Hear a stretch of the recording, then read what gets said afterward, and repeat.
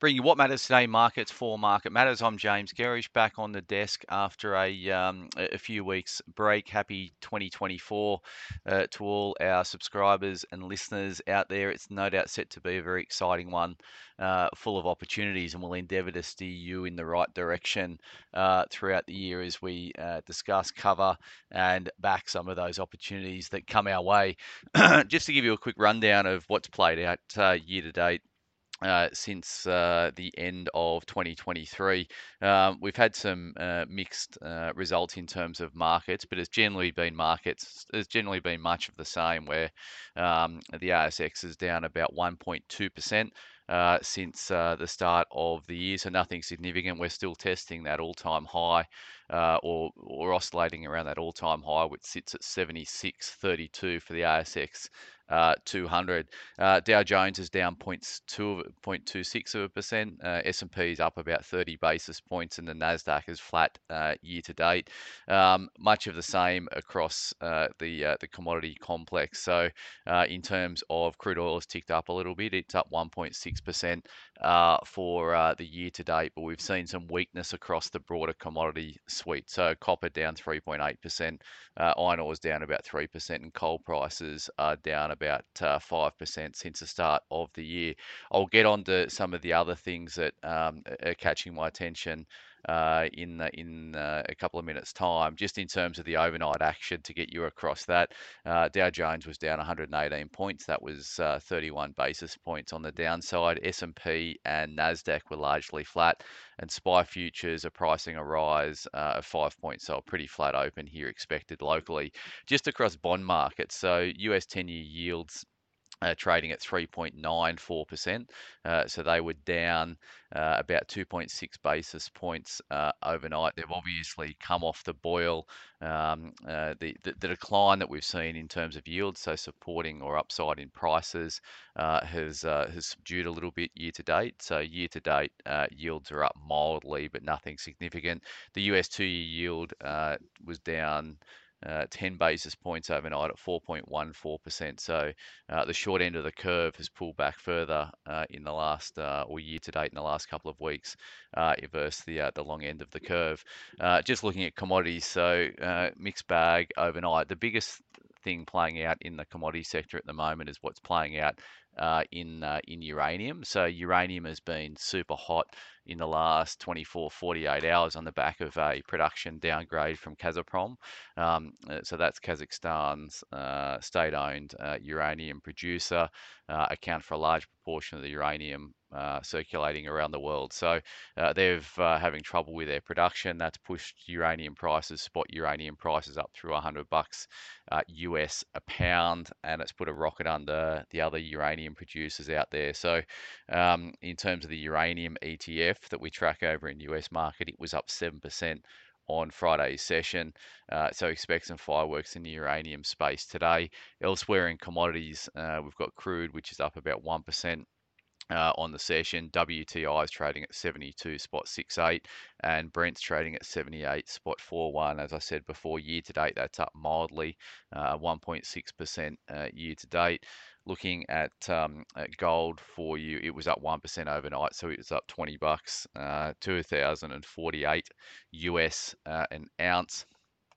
Copper prices down 1.13%. They're trading at $3.74 US a pound. Iron ore is trading around 136 US a ton. So it's been hanging in there, but hasn't gone on with it much, up through 140 US a ton. In terms of the ETS we track over in US market, and coal prices, before I forget, they are up 0.8%. On the session overnight, 127.25, but they have been weak year to date. They're down 5% year to date, but coal stocks have actually been doing okay. Whitehaven Coal is one of the better performers year to date, and I'll get onto that very shortly. In terms of the ETS we track, lithium stocks down 1.56% overnight. They're down 8% year to date so far. So lithium continues the difficult 2023 into 2024. Copper, the copper stocks over in the US, they are up 0.8% overnight. They're down 1.7% year to date. Uranium, as I said, stocks are up 7%. They're up nearly 14% year to date. And gold stocks over in Canada are up 2.5% overnight. They're down 3.4% year to date. Looking at the US dollar index, much of the back end of last year, we spoke about the US dollar index trading within its 100 to 106 range. It's 102.40. It was up 10 basis points overnight, and it's up 1% year to date. So it continues to oscillate in that trading range that we've been talking about. So no new news coming out of the US dollar index. Aussie dollar trading at 66.88 US cents. It's down 1.82% for the calendar for the year to date, and it was pretty flat on the session overnight. BHP ADRs are pricing a decline in BHP of about 1% when trading kicks off here this morning. And as I said, SPI futures are up just 5 points on open this morning. Just to give you a couple of give you an idea around what stocks have done year to date. So, or firstly, let's look at sectors. So, energy sector's been strong. It's up 1.35%. Financials are up 0.74%, and the health care index is up 0.67%. So they're the only three sectors that have made gains this this calendar year to date. The majority of stocks or sectors have been soft. So materials down 4.8%, utilities down 2.64%, and IT down 2.46% year to date. Just in terms of stocks to highlight that are making good gains or not. Boss Energy tops the leaderboard at 26% year to date. So obviously, uranium company recently entered the ASX 200. That's just pipped Paladin. So 22.34% return for Paladin year to date. We own Paladin across two of our portfolios. So that's obviously enjoying that move. We've got a target of about 130 in terms of Paladin. The other one of note is Whitehaven Coal. It's up 7% year to date. JB Hi-Fi is actually up 9%, so reasonable performance coming out of JB Hi-Fi. And then in terms of the worst performing stocks, they're largely in the resource space, largely around lithium. So IGO is down 11% year to date. Linus is down 11%. Core Lithium's down 16%.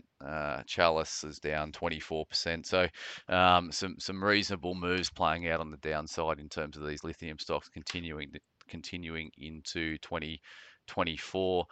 In terms of broker moves this morning to get you across. There's only one with a downgrade from Morgan Stanley on Helios. That's HLS.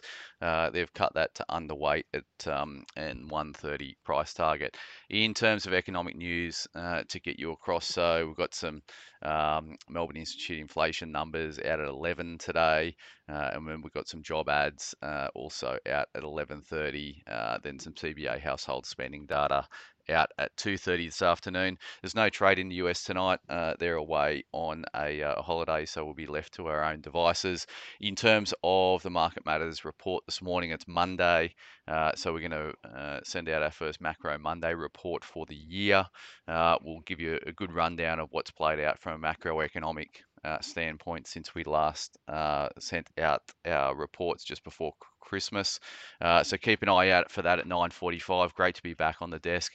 And here's to a big 2024 across the board. Bye for now.